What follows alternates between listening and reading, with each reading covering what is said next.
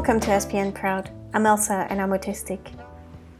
One crucial distinction the 2015 analysis found is that obsessions spark compulsions but not autism traits. Another is that people with OCD cannot swap the specific rituals they need. Clinicians then have to probe why a person engages in a particular action. That task is doubly difficult if the person cannot articulate their experience. Autistic people may lack self-insight or have verbal, communicative, or intellectual challenges, which leads to misdiagnosis.